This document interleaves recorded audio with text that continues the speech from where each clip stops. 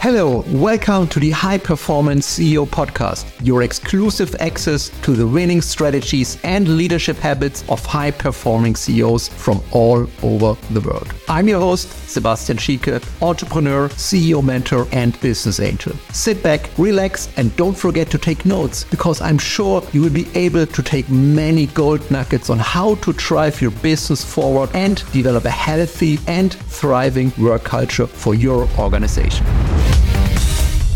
Hey, welcome to the High Performance CEO Show. Your host, Sebastian Schieke, is interviewing Andreas Ditsche today. And Andreas is a very dear colleague of mine. He's a business angel investor. He's a professor. He's a CEO. He's an author. He just released a very interesting book. He had a variety of roles throughout his career. And I'm so glad to have you on the show here today, Andreas. Thanks for having me, Sebastian. My pleasure. Yeah. So before we started, we had a couple of pre-calls, and as I mentioned, you just released a book about digitalization in Georgia, right? Can you tell us a little bit about the story behind this book? And because, there are many books out on digitalization right now. Yeah, happy to do so. Very unhappy to correct you a little bit, because I did not publish a book. I supported an editor's book and contributed together with my co-authors, 3 chapters. And actually, this was super exciting.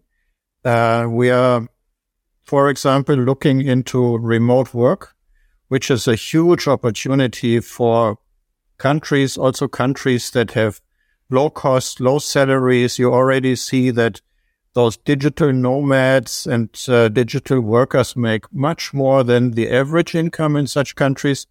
And what we looked at is, how sustainable is it? Can you grow a company? Can you achieve the same performance that you achieve in an office when 1 out of 3 people have never met? And what is the result in a nutshell? So the result is, yes, you can. We have a case study, an example, which is accidentally my employer, iGaming. In this company, we went from office work to remote in weeks. With the advent of COVID-19, then we grew drastically, rapidly. And when you look at the survey of motivation, happiness, and stress factors of the employees, we are able to outperform our, let's say, industrial peers from the offices. This is very interesting. I have the same experience. I have a virtual team. I'm also an investor and business angel, and the companies I'm invested in, they grew virtual teams. We have one startup, they're doing software as a service platform for contract management. We have a team in Argentina, the Philippines. And this is, as you said, with the start of the COVID pandemic, this has been such a immense boost for many companies. Once you're open and once you accepted the fact that people are not physically in the office anymore, is an amazing opportunity, especially for smaller companies, to grow and to be competitive. Because with remote work, obviously also comes a saving of costs. Because when you hire in different countries, they, as you mentioned, have a lower base salary and then lower living costs, and which is a win-win for both sides. So I fully agree. It's a wonderful opportunity. What we were looking at is how long will it last? Because when everyone went into remote, we didn't have a choice. It was new, it was super exciting. And our question was, will it stay at that level, or will we say we want to go back to the offices? We need to have not only this feeling of togetherness, we need to be together. And so far, it seems it goes quite well. Productivity goes up. And we also see in our research that you have to do something about it. You cannot just say, oh, now we are all sitting in our offices. You have to do social things. So usually the business, the technical part works smoothly. You have these examples that when you were in the office, someone shows up 10 minutes late. That means everyone can have a cup of coffee. You have this chat. And what I see in our organization and others, when you do that remote, everyone tends to show up at the minute where you don't have this chit-chat. And I also feel that it's an acquired taste to say, I just called someone, I don't have a topic, I just want to chat. So that is also challenging in video calls. And in this environment, I think we have found a very good solution to attract talent. We have, since we went remote, we have hired more than 100 people, and we onboarded them, and that works nicely. Yeah, and you have to schedule social interaction. I mean, what we do with our team, we schedule check-in calls. So in the morning, quick call, a few minutes, say, hey, how are you? Everything is fine. We have Friday evening or Friday afternoon wine or beer, also virtual wine or beer sessions, where you just connect, share also some private stories to build this connection to your team, which is very important. I mean, people are sitting at home in remote places. Yeah, as you said, this doesn't happen accidentally, that you go to a kitchen, get a coffee and meet someone, have a small conversation. This is something, if you plan this intentionally, then it's working as well. And it's a very easy thing to do. Yeah, and we are doing the same. So what we have is something that we call lunch roulette. So we do a draw. We let people mingle. So they sit at home, have their lunches together. And usually we don't talk about business. We do it in small, very small groups. And then we traditionally have events. I don't know what they are doing. One is called Whiskey Wednesday and the other is called Thirsty Thursday, and it happens at night. This is also helpful. Good. Yeah. We don't drink alcohol, of course. Yeah. So, Andreas, you got a very interesting history. You had various different roles, worked abroad, and you are a professor at a university. So can you tell us a little bit about your story and how you got to where you are right now with this diverse roles? Yep. It was quite a journey. And for me, my current job, being the CEO of an affiliate online marketing company, is extraordinary for what I have done before. So after university and a couple of years with one of the big four auditing firms, I've always been in industries where we make something, where we produce production lines for cars, for aircraft, where we make power tools, where in the morning you go to the shop floor, you feel the smell of metal and and oil. And this has stopped now. I have, in the real economy, I have been in turnaround and restructuring management, some M&A stuff. So it was not always these super profitable, fast-growing companies. And with iGaming, it's just the opposite. So while when you are, let's say, in turnaround and restructuring, your biggest sorrow is, where are my costs? What do I do with my people? The thing now is, where do I get them? Where can I find my workforce? How can I keep it? And this is, honestly speaking, a wonderful experience.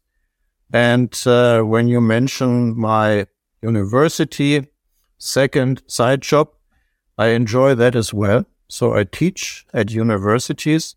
And this, to me, is something like a mental holiday. So you are out of your daily business. When you have 30, 40, 50 students, you have to be alert. You have to concentrate on that part, at least make them feel you concentrate. And so this is really an escape from your daily business. So for me, it's a wonderful combination. I can imagine. And it's also about growth, also personal growth. And you put yourself in different situations and then suddenly in front of a group of students who have also foreign students. So you're professor in foreign university, which is definitely a very interesting side job, as you mentioned it, to give you some different perspectives. When you compare the old economy, so the companies you worked before, with the new economy and the iGaming affiliate marketing business, if you could name two major differences in terms of how to lead the team, what would you say? That's not an easy one. Maybe I address organization and processes. So when you are in an established company that is 50 or 100 years old, it seems everything is in a stable situation. And my job especially when you had to bring the company forward out of a not so good situation. You had to get people moving, think outside the box, say we do something extraordinary. Why should we stick to all these overcome rules? And in a young company like the one I work at, and also in startups, it's quite the opposite. Everyone is super busy doing something. It's almost like FOMO. I want to do this and this and that. And then you end up in a situation where you go into this way, the next day you go back, and then you turn around. And so I think for the young companies, it's more giving it structure, giving it also a more calm situation from time to time, and say, let's do it once, do it right, and find a reasonable level of experiments to do. So I would say this is one thing. And the other is the seniority of people. When you made your career in a large organization, one way to make it is to avoid mistakes. And this leads to a certain culture, and it moves certain people to the top. And when you are in a young company, I think most people have not seen too many organizations, at least no big organizations. And they have a big advantage. They don't know yet what doesn't work. So they are less risk averse than us old guys. And this is a wonderful combination where you say, how do you direct that in a way that it's to the benefit of the company, to the benefit of the employees, and it's fun. Yeah. This is what I love when I invest in startups. Yeah. Most of the time, those are companies founded by very young entrepreneurs, just from university, and they have such a fresh mindset. They have so much energy, and they are so open, And then sometimes I think, hey, I come in with my limitations, with being 25 years in business, knowing what doesn't work, and then I often have to keep myself back and not be too limiting on their ideas, because I really like their energy, and they will make their experience soon enough what is working or is not working. And I completely agree. This is very fresh. I mean, I've seen both sides. I'm in business for 25 years. I work for large corporates, banks, central banks, and mid-sized organization, and now startups. And also in my company, I had people who started their career in my business, so they just came from university, and I have people who retired, they had their last job. And it's so interesting to see this bandwidth of different generations and skills and life experience, and to kind of learn a lot from that. I'm with you. And I always, when you talk to these young founders, when you see their pitch decks, where at a stage where they just have an idea and a logo, they are daring enough to say, oh, in 5 years, we will be a unicorn. Yeah, of course.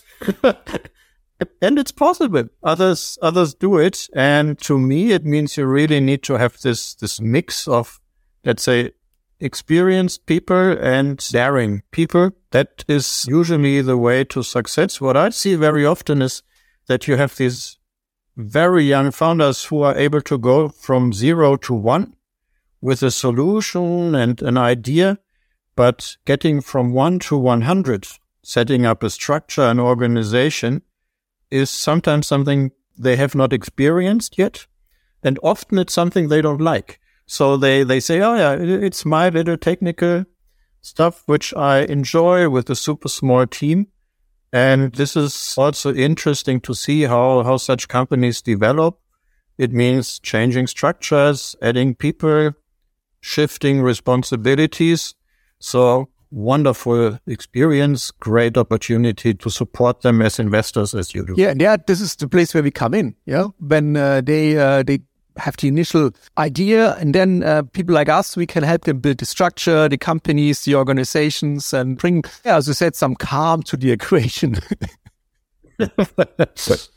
which I really enjoy. So iGaming.com is an affiliate marketing organization for the gaming industry. Yes. Many of us, or many of the listeners probably know what it means, but maybe for some, affiliate marketing is a topic which is not so common. So could you explain in a few words what you're exactly doing? Yep. So I explain it with an example. Let's say Sebastian wants to do an online betting exercise. So what would you do? You Google and say, where can I do online betting? And ideally, we have done a good job with search engine optimization, and you will land on one of our pages. And on our pages, you find reviews, you find lists of operators that offer what you're looking for. And when you then say, that's the one, you click on it, go to the operator and play, bet, make a payment, then we earn our money. So this is performance marketing. So for our customer, he doesn't pay anything until he really gets revenue. And our name of the game is to get our pages, our domains ranking, and make sure that we do good reviews that lead customers like you to go to the page of our customer. That's basically what we do. For that, we have a team of more than 300 people. So we are one of the bigger players in this segment. We are spread in different countries with still offices. Although we are remote, we offer office work in Berlin, in Israel, Tel Aviv, in Amsterdam, in Italy. And we also offer jobs that are completely remote all over the world. So we are able to hire in any country in the world. And I mean, from what I know, is affiliate marketing is quite a booming industry.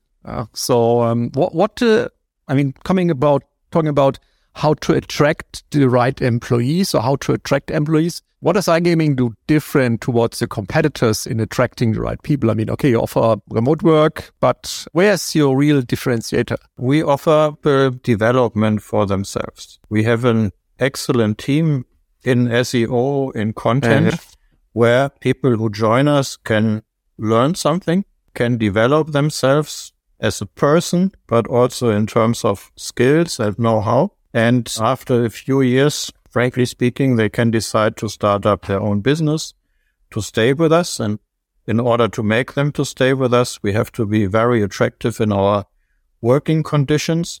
And we do things like this, where we do an interview, hope that people see, they are real, they exist, and they have a CEO who at least tries to sound convincing. And with that, we get people on board.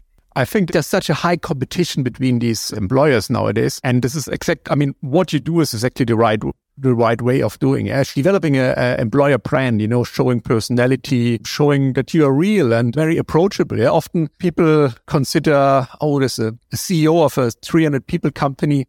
When I remember in the past, those people had corner offices, where you couldn't enter without making an appointment for months. And this has changed in so many companies, which is really good. And all these companies who still practicing this, they will realize sooner or later that they will not attract the right talents anymore to work for them. Where do you see the affiliate marketing industry developing to? There are changes in terms of regulation, in terms of data privacy. There's more and more happening. In Europe, we have this GDPR with all these different rules. Cookies are not allowed anymore, or at least this will happen soon. Companies like Apple, they have this anti-tracking feature. So there's a lot of movement against the ad and affiliate industry.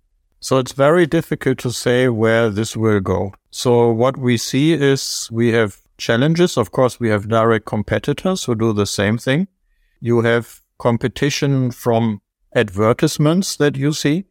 You have opportunities like all these YouTubers, influencers, and the biggest opportunity is globalization. So with a few hundred people that we have, we can conquer the world. So we are attacking the American market now, which has recently reopened. We are sure it will be the biggest market in the world in this gambling industry sooner or later. And we have to be flexible. At the moment, you and I, we are facing chatbots are coming. Artificial intelligence is coming. Microsoft is announcing that they will do something to compete against Google with artificial intelligence. Will that work? We don't know. So our job is to have the right team on board and look for opportunities and threats as well. But concentrate on the opportunities. The screen is the same size for every company. Yeah, I agree. I mean, when I run my seminars and events, often talk about things like the comfort zone, and going out of the comfort zone. And a lot of people, they see things which are out of the comfort zone as problems. Yeah, things they haven't done, they might fail, and then they stay inside. Once you made this decision to deliberately go out of this circle, and go for these problems which actually are opportunities. Yeah, and I also see an AI, a chatbot, many people see this as a threat.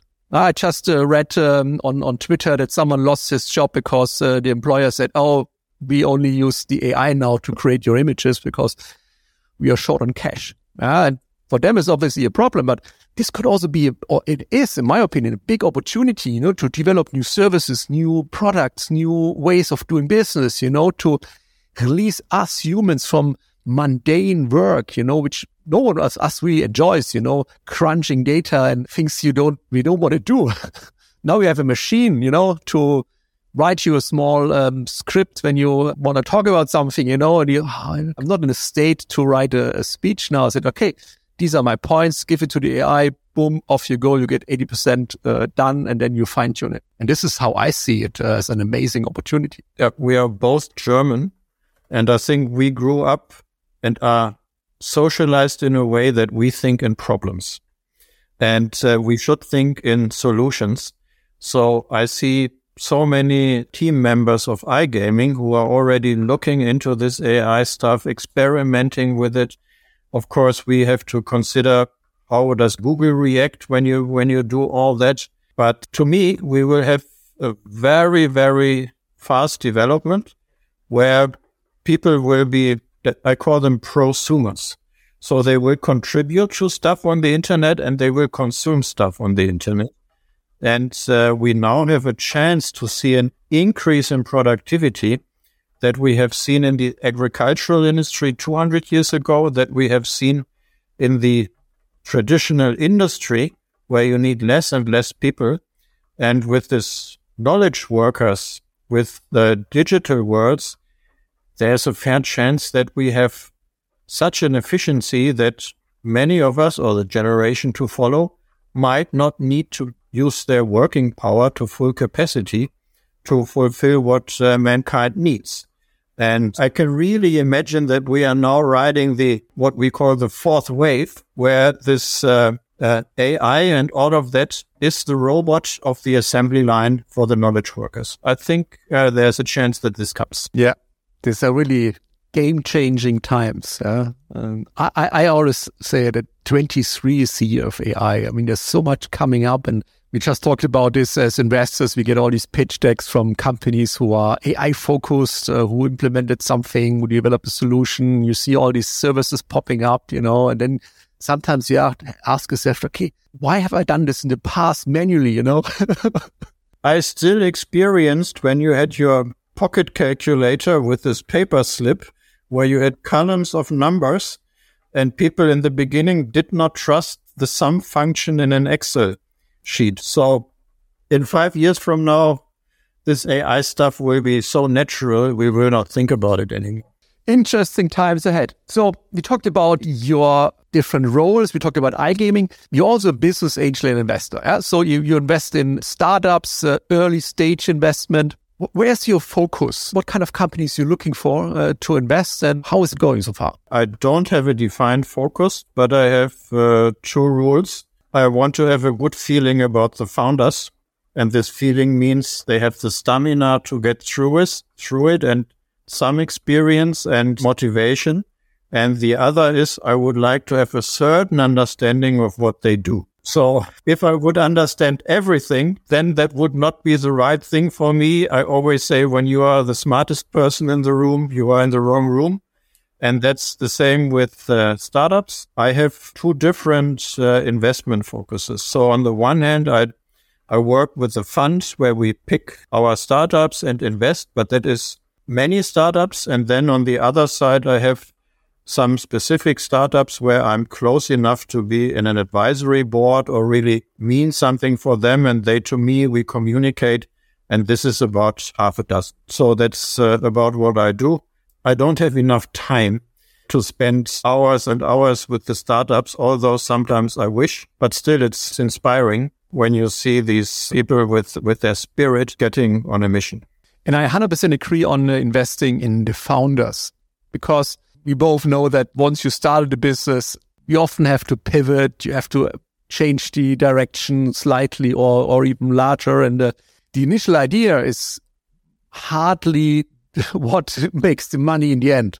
And who can deal with such a situation? Yeah, people who have the right mindset, who have the right skills and the right attitude in going after problems and solving problems, creating solutions and changing the approach when one thing is not working. And this is something I'm also looking for. I also agree on not being the smartest person in the room. I always say hire people who are more intelligent than you, because why do you hire them in the end? Yeah, they should be able to teach you.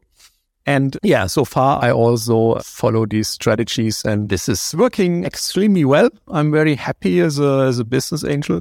And I'm always open, same as you, to new interesting investments. Yeah, maybe to add, I'm also convinced that you need to have a team of 2, 3, or 4 people. So if you're a lone wolf, that is too small a team to start your own enterprise. You also need this to exchange ideas, to have someone to bounce ideas back and forth and to level each other up, we all have situations where we maybe feel a bit down and not have the energy. And if there's no one around who says, hey, come, Andy, let's go, then these downtimes can be quite long and painful. Yeah, I'm sure even if they don't admit it, they will have sleepless nights. How does it go on? Have I taken the right decision? Why am I not working for the German government? So, yeah, but they will overcome it. Awesome. Hey, is there anything else you would like to share with the audience? For me, what I often see is this leadership aspect. When you are in a young company that is growing or in an established one, and this is maybe a word of advice for people who run their company, who are maybe the boss for the first time, have people reporting to them. I think it's this understanding that some people call it the mission, the team, and me. So it's super important that you are clear where you want to go, that you communicate it to everyone, not only the chosen few. And then be humble a little bit, because you are like the coach in a soccer team. You're on the sideline. Your job is to get the team together, make sure they go after the goal on the right direction, but you are not scoring a single goal. And this is something that I feel and hear is often challenging when you are in such a position for the first time, because you move away from really doing things with concrete results to directing and overseeing people. And more often than not, in the evening, you ask yourself, what have I done?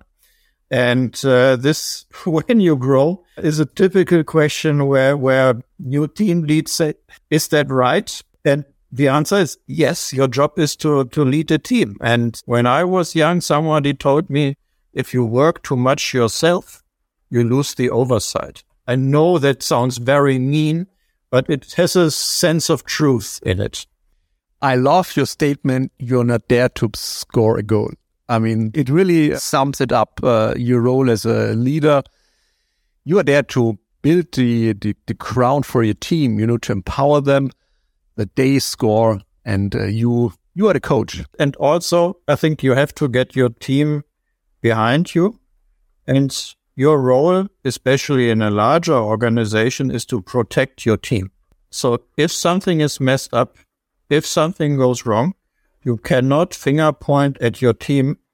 You have to take a deep breath, make 2 steps forward and say, that's me. It's my responsibility. It's my team. After that, you should talk to your team in very small groups. But to the outside, it's you. And I think this will earn you the support of any team in the world. Very wise words from a very experienced leader. Andreas, thank you so much for your time. It was a pleasure having you on the show. And I'm sure the listeners, they will, they can take a lot from this conversation. And all the best and good luck with the upcoming projects. Thank you, Sebastian. And I hope sooner or later we have a startup that we can deal with together again. Definitely. Thank you. Hey, this has been the High Performance CEO podcast. Join us again next week for more winning strategies and leadership habits from high-performing CEOs worldwide. If you have any questions or feedback on today's episode or would like to be a guest on my show, email us at success@sebastianschieke.com. We would love to hear from you. I'm Sebastian Schieke. Thank you for listening.